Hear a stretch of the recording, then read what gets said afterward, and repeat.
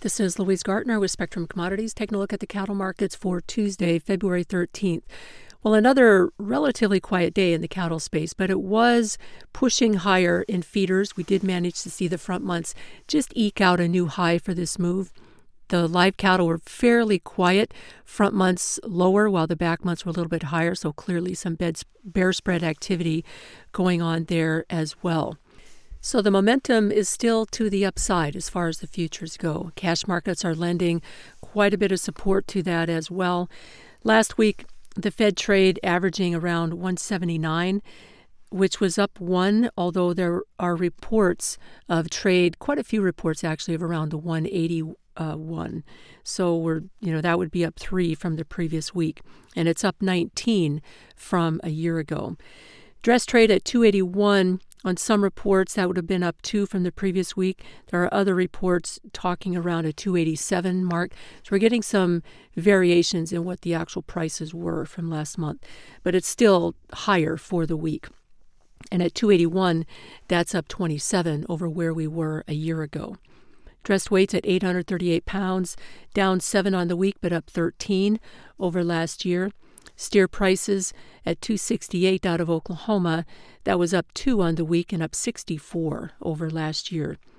Rib prices at $455, down 5 on the week and up 19 over last year. The round was quoted at $248, up 2 last week and up 33 over last year. Chuck prices at $259, up 2 on the week and up 48 over last year. 50% trimmings, $87. That was down 13 on the week, down 28 from last year. 90% trimmings at $300 even. That was up 5 on the week and up 45 over last year.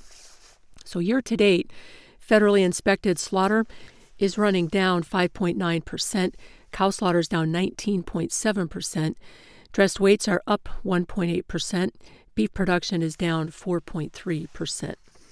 Yesterday in the box beef trade, we were just slightly higher on the choice, just up 4 cents at $2.94. Select was up $1.94 at $2.87. So the spread lost $1.90. We're all the way down to $7.06. So it's been quite a drop in the spread between the choice and the select over the last couple months. Movement was 89 loads, which is pretty much in line with where it typically is on a Monday. Slaughter rate yesterday on the light side, 115,000 head. That is down a full 10,000 from a week ago, and it's down 8,000 from a year ago. The feeder cattle auctions coming out of the weekend, which includes all the direct trade, 13,000 head trading, average price at $245.92. So that's down about $1 from the previous day's average. However, the 7-day moving average was up 301 at 246.06. So we're quickly getting in line with where the front month futures are, although we have plenty of time to converge there. But we are seeing that 7-day average reflect these big prices that we've been seeing over the last week or so. So moving forward, the market's been steadily pushing higher, just a slow grind every day. But with the stock market down 500, I got to think that that's going to start to be a real drag on at least the live cattle market.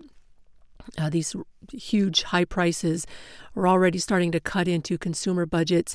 Food inflation, up 0.4%. That's a little hotter than expected. I think the beef market is at risk here, and that's obviously going to spill over to the cattle.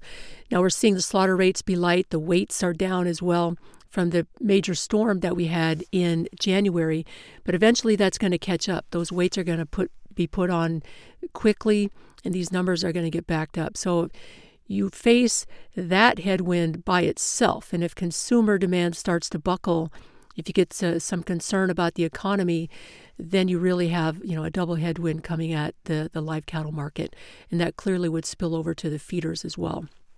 So that's one thing to keep in mind here, that we could be looking at a bit of a correction, and it would come from a demand issue and a supply surge as well. And just a brief comment about weather. We've had nice moisture across the entire plains from south all the way to the north. But in the southern plains, it's going to warm up quite a bit, be way above normal temperatures. We don't see a lot of rain coming in. So the concern is that you're going to get a round of drying here across much of this southern tier in an area, especially Texas, that we thought would start to see a good demand for calves and start to rebuild herds, that might slow down here a little bit. You might be tempering that attitude if you have an extended period of dryness along with much above normal temperatures. So, that could evaporate a lot of this nice moisture that we've been building up for a while. So we'll be keeping a close eye on that as we get closer and closer to spring. If you have any questions, feel free to call at 1-800-888-9843. This has been Louise Gartner with Spectrum Commodities.